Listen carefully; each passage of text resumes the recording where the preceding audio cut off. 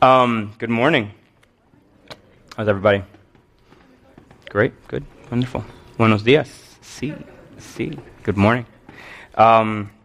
It is Palm Sunday, as Rob opened us up this morning.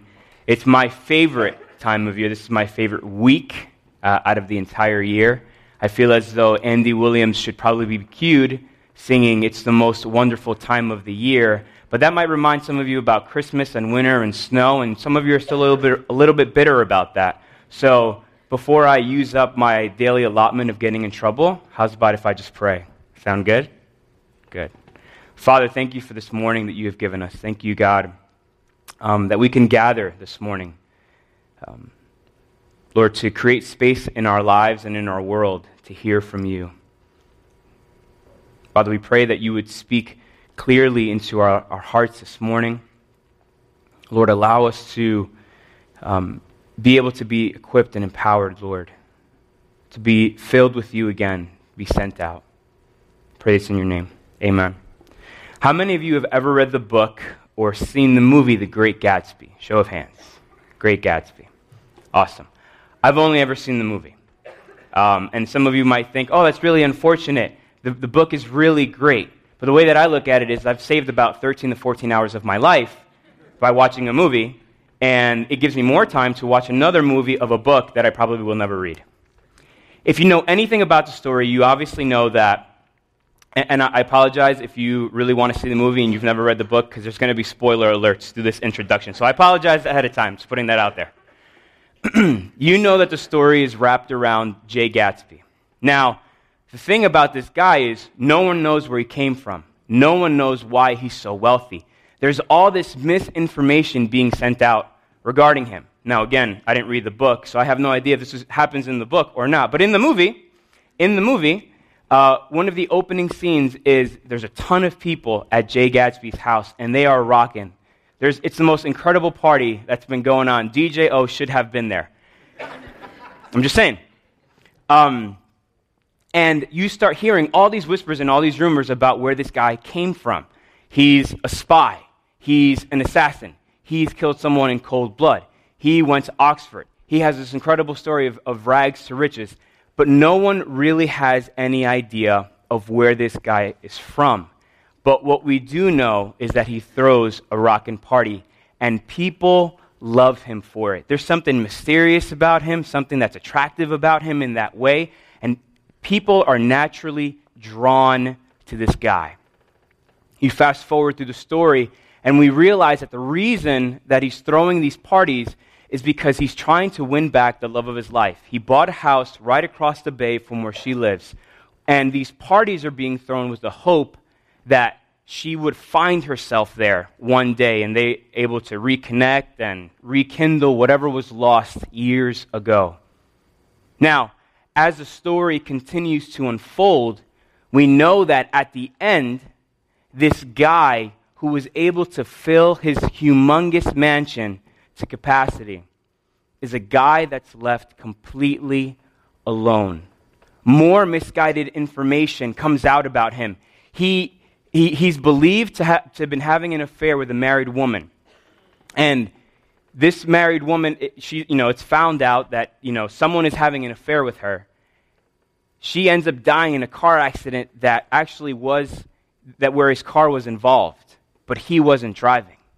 But all the blame is put on him. He's the man and he has been having an affair, but it's just not with that woman.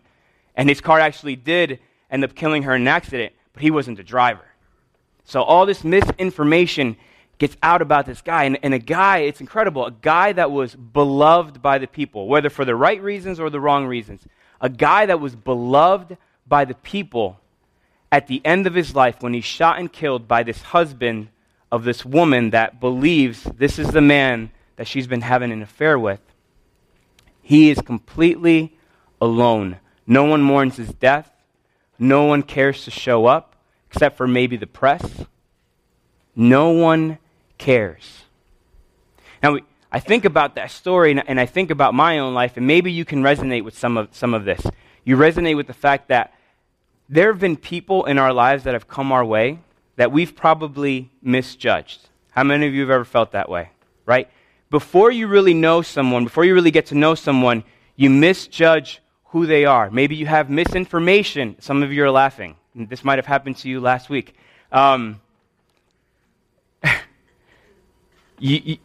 Before you get to really know someone, you've already made a judgment call about who they are, whether it be their status in life, economic status, what their background is, what their education is, perhaps just personality clashes and attitude.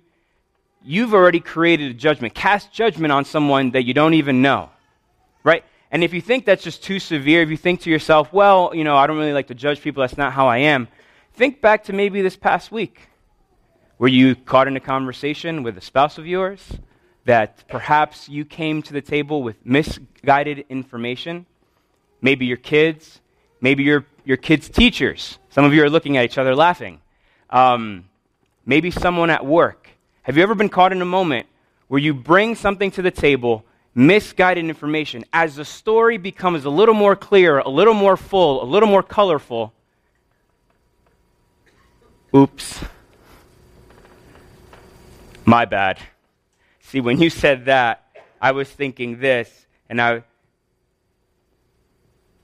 I would have just asked, done a little more research, maybe come at you a little more patiently, I would have gotten this information. This thing wouldn't have blown out of proportion. Some of you can probably resonate with some of that. What about spiritually? What about with God?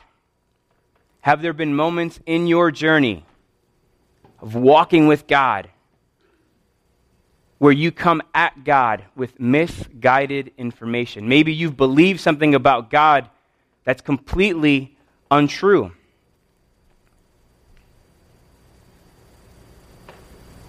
Maybe you've come at God, and as you understand the fuller, clearer picture of who God is, there's things in your life that begin to change.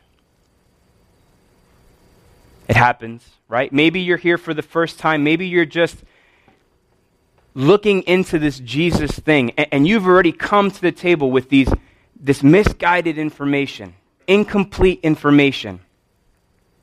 And maybe deep down in your heart, you're begging for God to prove you wrong. Yet you already come to the table with misguided information. Our passage today will hopefully shed some light into some of this. See, because people, even back then, no matter who they were always walking through life, constantly being changing, having to change their misguided information on God. See, this is what these Kairos moments are about. Some of you might have heard that for the first time when Rob was praying about it. Kairos moment, what is that? These are moments where God intervenes. I'm walking along life. I have this trajectory of life that I'm on. And God intervenes because he wants to change something. He wants to transform something. He wants to give us new information on who he is. And so we wrestle through these questions. Who is God? Who am I? Who is Jesus? What has he done? What does this mean? What is God trying to say? And now, what is this new trajectory that God wants to set me on? This new course that God wants for me. So we're going to look into some of that this morning. If you want to open up your Bible to Matthew chapter 21, we're going to start off in verse 1. I'll give you guys a sec to get there. If you have a blue Bible, it's on page 591. 591.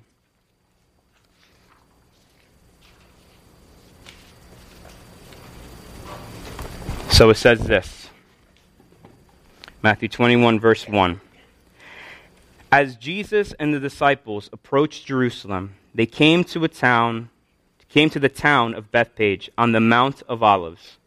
Jesus sent two of them on ahead. Go into the village over there, he said. As soon as you enter it, you will see a donkey tied there with its colt beside it. Untie them and bring them to me. If anyone asks what you are doing, just say the Lord needs them, and he will immediately let you take them.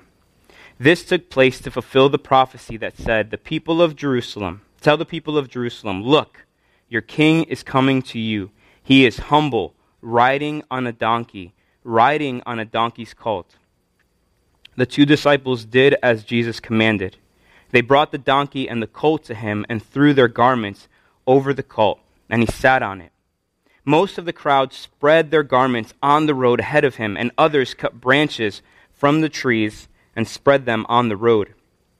Jesus was in the center of the procession, and the people all around him were shouting, "Praise God for the Son of David! Blessings on the one who comes in the name of the Lord! Praise God in the highest!" The entire city of Jerusalem was in an uproar as he entered. "Who is this?" they asked. And the crowds replied, "It's Jesus, the prophet from Nazareth in Galilee." This week is Palm Sunday. Today is Palm Sunday. This is where we get that term from in the passage. And the week that we're about to journey on together as a community is a week that Jesus has been building up to his entire life and ministry. This week is a culmination of everything that Jesus has been sent on earth to do. Now here's the thing about Jesus.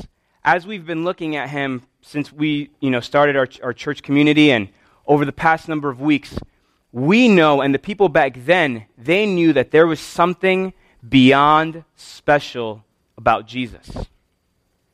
They looked at Jesus and they said, "There goes a man marked for greatness." Right? And how could we disagree with that? I mean, the things that we've studied about Jesus. Jesus has brought people who were paralyzed. And just by saying it, these people were healed. These people got up. They picked up their mat. They started to walk. They started to run. They could hop. They could jump. They could do all the things that they couldn't do for years, potentially their entire lives. 2 weeks ago, we see that there's a blind man that Jesus encounters, a man that could not see, and Jesus heals him immediately. Last week, we read part of the narrative where Jesus encounters a man who was dead for days, buried, and Jesus brings him back to life. Throughout the Gospels, we read about how Jesus brought teaching that had new life in it. How many of you ever had a situation where you encountered someone that spoke truth, right? That's really honest. And deep in your soul, you're like, wow, how refreshing is just this person's honesty and their truth. Probably felt like that as he taught people. So we see Jesus doing all of these things, and without a shadow of a doubt, people looked at his life and said, "There goes a man who is marked for greatness." So that's Jesus. Now, what's going on in history at this time is that the Roman Empire is the superpower of the time. The Roman Empire rules that entire area, and they rule over the people of Israel. And the people of Israel had been hoping for, they've been reading about it, they've been thinking about it. It's a part of them as people. One day, God will bring us freedom and liberation. One day, once again, we will be able to be a nation unto ourselves, free to worship God. And from what we read and what we understand, there is a man there's someone who's supposed to come and bring that freedom with him. We don't know who he is, we don't know what he looks like, we don't know the timing of that. But wow, this day and age would be a really good time for him to show up. See, the Roman Empire in Rome, it was like the epitome of sin. It was the epitome of oppression. It was the epitome of evil. For the people of Israel, they saw these people and they were like, those people, how could we live under their rule? They're not like us. Their customs aren't our customs. Their traditions aren't our traditions. Their God isn't our God. What a great time in history for someone to show up and bring that freedom that we're longing for and we're hoping for. And if you marry these two things together, who Jesus has been for 3 years and the tension that exists throughout this entire country, it's not hard to imagine that the people immediately begin to see Jesus and say, he's that guy. There's a man that has brought life and hope to a level that has never been seen throughout history. I think he could be the one. he could very well be that one. And so deep within people's souls, they're experiencing this. They're asking these questions. They're thinking these things. And so Jesus enters Jerusalem. It says from the Mount of Olives, which is the farthest point where Jerusalem goes. That's like the outskirts of the cities. Jesus hops on a donkey, on a colt, baby donkey. And he comes riding into Jerusalem. And you can only imagine, thinking now about the history, thinking now about the fact that there's all these people that are walking down with Jesus. And all of a sudden, they all start taking off their garments. They all start taking branches off the trees. They all start saying all this stuff. And a commotion and an uproar starts to take place. And people are reminded, this is not the only time in history that a king has ridden down into Jerusalem on a donkey. If you take a time out with me for a second, King Solomon was the third king of Israel. King Solomon was King David's son. King David was the most beloved king in all of Israel, loved by the people, loved by God. And David had this idea, I want to build a temple for God. I want there to be a temple for God where he can stay and his people can know that that's where they can go find him. But God doesn't grant David his request. He says, David, your life, your reign, your reign as king has been marred by way too many wars, way too many battles. Too many people have died in your hands. You're not going to build me my temple. But your son, King Solomon, his reign will be one of peace. When he becomes king, I'll have him build me the temple. So as David gets older and it's time to pass the baton onto his king, another one of David's sons rise up, says, I'm going to be king. I'm going to take this kingdom by force. My father's old. My father's weak. None of the other brothers around me can do a good job. I'm going to take it myself. David finds out about this, immediately installs Solomon as king, has Solomon jump on his donkey and ride in through Jerusalem. See, the donkey is no mistake. Let's fast forward back here into this passage. You can imagine the scene that's starting to take place. The entire city is in an uproar, and they see Jesus coming from the farthest place of Jerusalem. He's riding down on this donkey. What's going on? Why is everybody shouting? Why are we all yelling? I don't know why we're all yelling. Movie quote. I don't know why we're all yelling. Oh, Jesus is here. Jesus is here. Yeah, and he's riding in. He's riding in. No way. I see him. I see him. He's over there. Jesus. He's on his white stallion. He's on a brown-gray donkey. And he's not so much riding as like walking slowly, gingerly. That's kind of weird. How long are we supposed to shout for? That's really far away. The expectation of what is immediately not being met. Well, that's okay. Sometimes I go to Hertz, and they ran out of horses, and I guess I got to get the donkey. I show up, I want the Camaro, they give me a Nissan Versa. It's not loud, but I guess it gets great gas mileage. The expectation of what should be is not being met. He's not on a white stallion. See, the donkey is it's so funny. The donkey is no accident. The donkey is no mistake. The stable didn't run out of horses. Jesus knew exactly how he was entering into Jerusalem. See, the donkey here signifies peace. Liberators that want to bring in freedom and victory, if they want war, they show up on a war horse. But if they want peace, they enter in the donkey. Solomon's reign would be one of peace. That's how it came about. Jesus' reign would be one of peace, but it's not what the people wanted. It's not what they were desiring. As this week unfolds, we celebrate Good Friday. Spoiler alert, in case you don't know the story. Good Friday, we remember Jesus dying on the cross. And you can imagine that these people that were shouting to the top of their lungs, Jesus is here, Jesus is coming, were probably sitting around their table on Saturday morning thinking to themselves, wow, did we ever miss it? Poor guy. We wanted him to be king.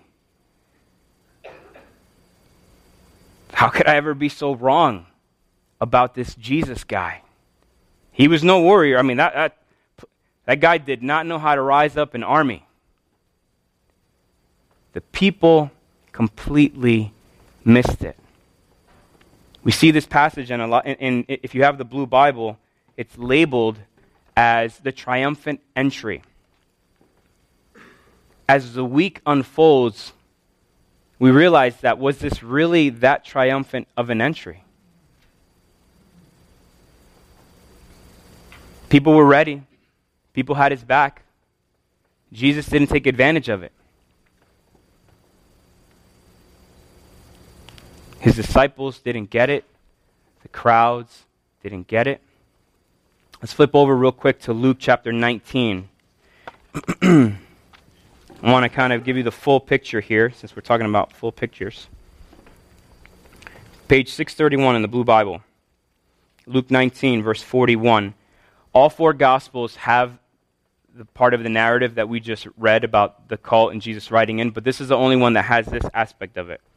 So Jesus is still on the donkey. It says in 41, but as he came closer to Jerusalem and saw the city ahead, he began to weep. How I wish today that you of all people would understand the way to peace. But now it is too late, and peace is hidden from your eyes. Before long your enemies will build ramparts against your walls, and encircle you and close in on you from every side. They will crush you into the ground, and your children with you. Your enemies will not leave a single stone in place, because you did not accept your opportunity for salvation. Now we're kind of confused here, because the reality is that's not the way the story should have played out. Why is it the people's fault? Jesus? How come you're not happy with the celebration? Look how people loved you. Look at how they expressed their allegiance to you. Why are you weeping? Why are you crying?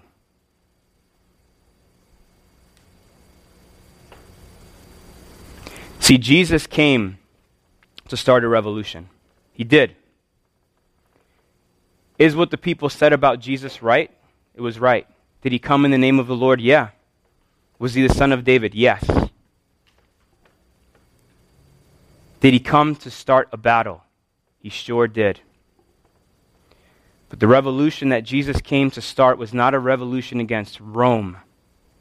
It was a revolution against the sin, the brokenness, the death, and the evil that exists in each one of us. He came to bring freedom. He came to bring victory. But it was going to happen on God's terms, not ours.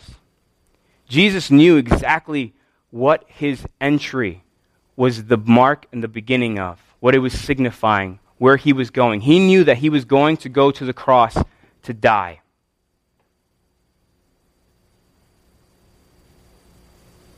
But it's not what the people wanted. I look at this passage and it begs me to ask the question, who is the Jesus that I'm following? Who is the Jesus that I'm building up in my mind and in my heart? Let me push it a little further. Am I creating a Jesus for myself that makes me feel comfortable? Am I creating a Jesus for myself that fits neatly in all the categories of my life? Am I creating for myself a Jesus that is way more interested in meeting all of my consumeristic, materialistic, and individualistic needs? Am I really all that interested in following the Jesus that I see in the Bible? Or do I only connect with what's comfortable and safe for me?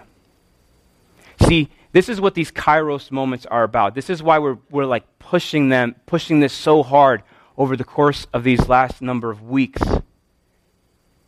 Because these Kairos moments are not about me embracing what works for me, what fits my time, my calendar, my schedule, my finances. But it's surrendering to exactly who God is and what God wants for me. What God wants of me. As we've been talking about these Kairos moments, as a staff, we've been talking about this for a little bit longer. A lot of you, have heard about this conference that a bunch of us were at. I was supposed to be at. I was in St. Thomas. What? Can't wait till it's 95. Kairos moments. Okay, so going through Kairos moments. We've been talking about this for a while. So we've been talking about it on a Sunday morning for about a month or so. A couple of weeks before that, I'm driving in my car, minding my own business, doing my own. I'm letting people cut in front of me. I'm letting people merge in front of me, being a really nice guy. I'm on my way to the office, and I get this overwhelming thought. Omar, there is something in your life that has been unresolved for a decade now. It's about time that you start to deal with this thing. Okay? And what would that be?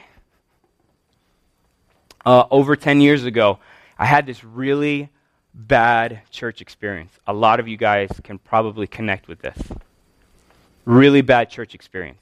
The church that I grew up in, we were having a meeting, and apparently I had said something that I didn't say. I offended someone. I said something as the meeting was ending that offended someone in leadership at the church.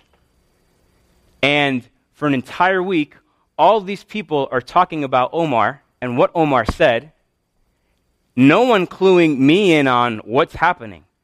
So about a week later, I show up to the church building, going to do my thing, and, the activity that was going on that day was, one of the church people from church leadership comes up to me and is like, hey, people don't want you kind of serving here today, and based on the conversation from last week, and I'm like, what are you talking about? Like, well, things got a little bit heated last week. I'm like, really? Okay. I mean, I don't know if you've noticed, I'm Latino. When we talk, there's just a lot of passion. Anytime my dad, I know, that's what I'm saying. Anytime I talk to my dad about, like, toning down the volume with my girls, because they get afraid of him sometimes, he's like, I'm not yelling, it's how I talk. And I'm like, dude, we just don't get it. We get loud, and it gets intense, and we don't mean it. All right. So apparently, this is what happened in this meeting. So I'm like, all right, and now I'm, like, angry, because I don't know what's going on. Like, everybody thinks I know what's going on. I don't know what's going on. All these other meetings happen with all this other leadership. Finally, it comes to light. Omar, you called so-and-so this. That's not what I said. And there was other people at this meeting that were like totally blown. Like, that's not what he said. We know what he said. This is exactly what he said. I'm like, thank you. I didn't say that. If someone would have come up to me and told me, I would have apologized. It's not my fault, but I guess I would have apologized.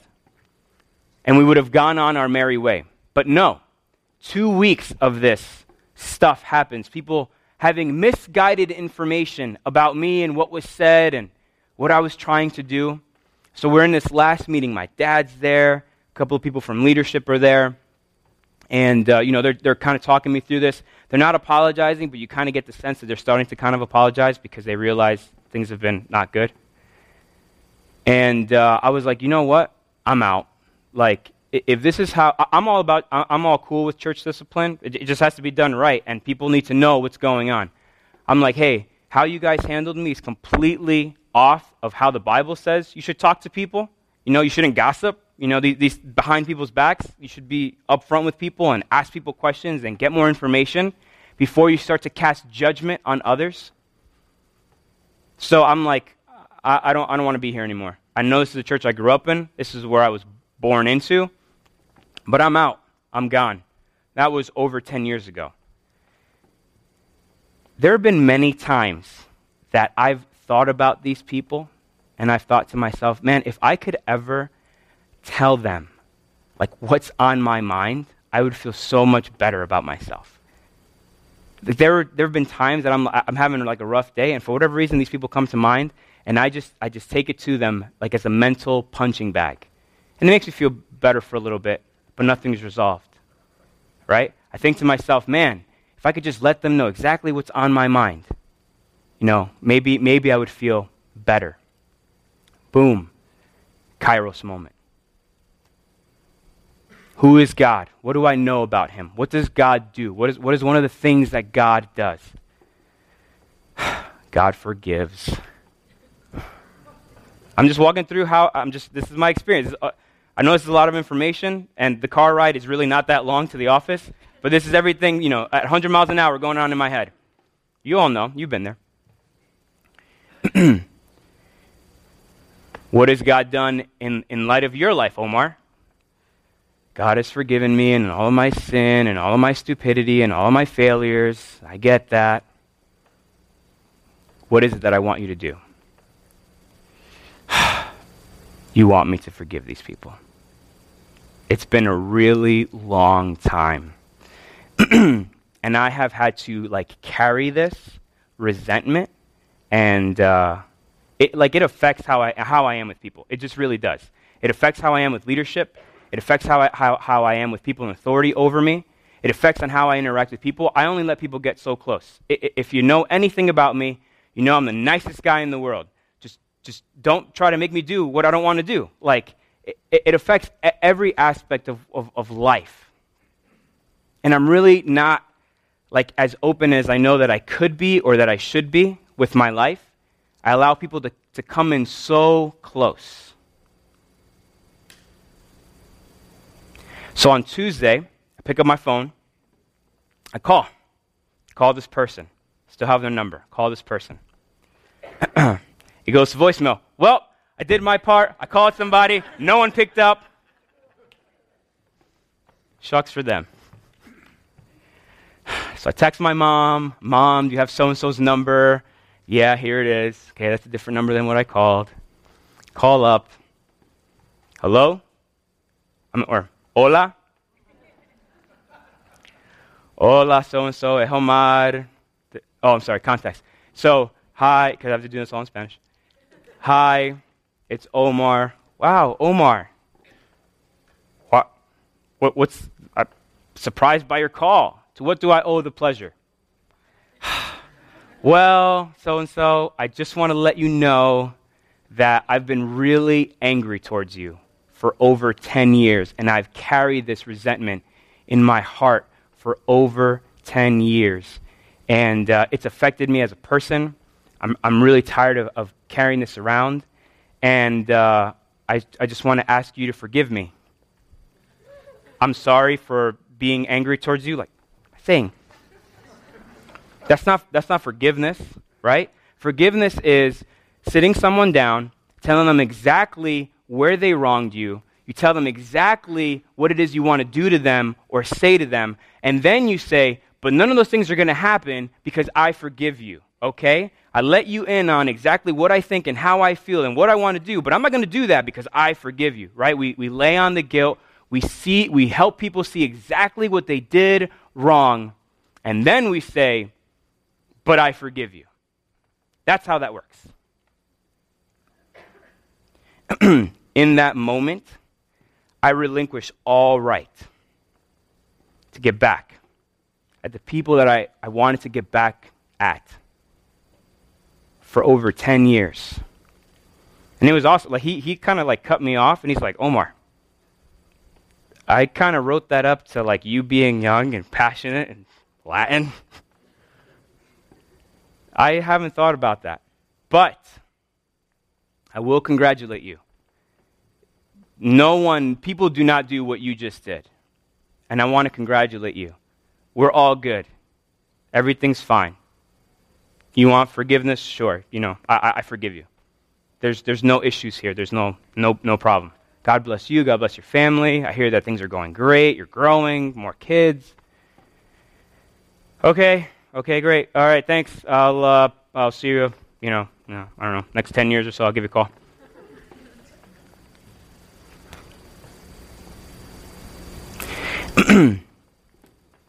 This is what Jesus did for us on our behalf on the cross.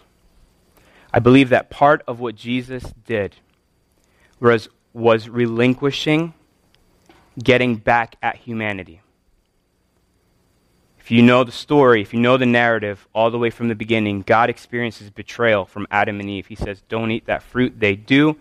Sin, death, brokenness, everything that you see around our world, sickness, illness, everything comes crashing in at once into our world. And God had every right to say, reset. Let me hit the reset button. God had every right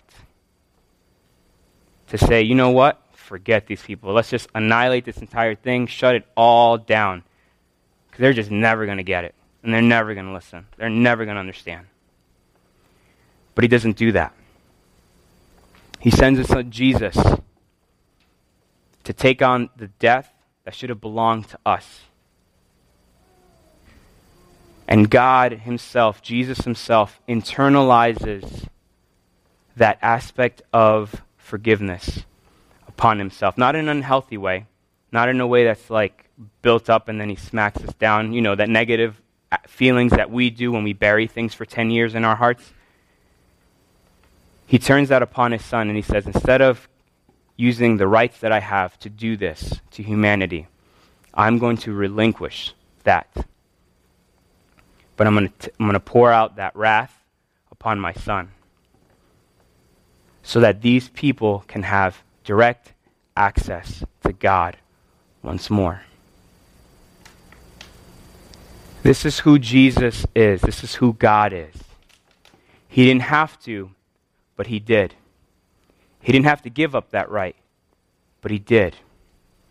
He relinquished it to save us. He relinquished us. He relinquished it so that we might have the opportunity to know God and make him known. That's what being a follower of Jesus is about. This is what being a follower of Jesus is about. See, followers, they follow. We don't get to pick the things that we like about God and that we like about Jesus, things that fit our worldview, the things that fit our belief system, the things that make us feel cuddly and warm and comfortable inside. I like John 3:16, but I could really do without Romans. I like that one small passage in like Revelation where like we all get saved, and the rest of it I really just don't want to deal with any of that. We don't get to pick and choose and create for ourselves the Jesus that we want. God is who he is. Jesus is who he is, and he's done what he's done. And sometimes, a lot of times, we don't get it. We don't understand it. I don't know why I had to give that up, but I did. And I had to walk through that aspect of being able to forgive these people that have created tremendous pain in my life over a decade now. But that's what he asks of me to do. As a follower of him, he says, you need to deal with this. You need to forgive, and you need to move forward, and you need to move on.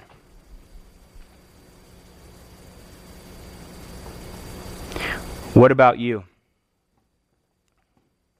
Who is the Jesus that you're looking to follow? Who is the Jesus that you've built up, that you want to build up in your mind and in your heart? Is he comfortable? Is he safe? Is he interested way more about your success? Is he interested way more about making sure that you're all okay and everybody else is abandoned?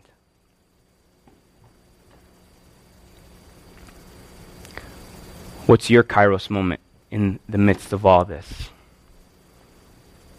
One of mine has been to forgive. One of mine has been to relinquish. And the reason that I can do that is because of what Christ has done for me on my behalf when he died on the cross.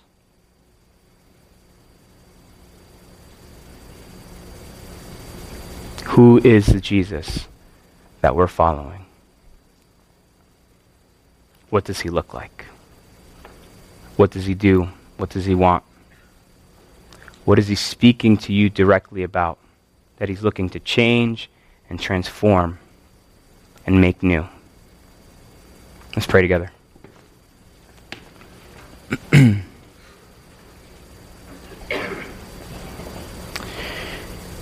Lord, thank you that a part of you, Lord, an aspect of you, I should say, an aspect of you is one that forgives. Lord, though we don't deserve it, Lord, though it's not our right, you offer it freely. Lord, to people that many times we just don't get it. Yet you give it to us freely.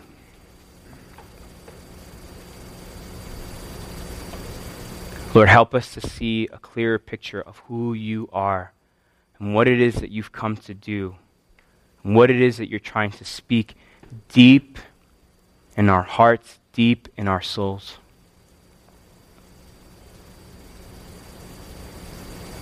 Lord, we ask for forgiveness of our sins. We ask for forgiveness, God, when we make you safe and we make you neat and we make you clean. Forgive us for those times that we try to fit you in around things that are honestly just way more important to us than you. Forgive us for that.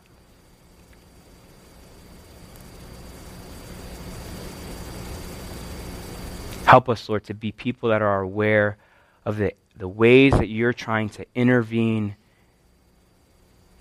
interrupt, intersect, Lord, our lives to create change. Help us to be open to that change. Help us to be willing to truly follow you. Pray this in your name. Amen.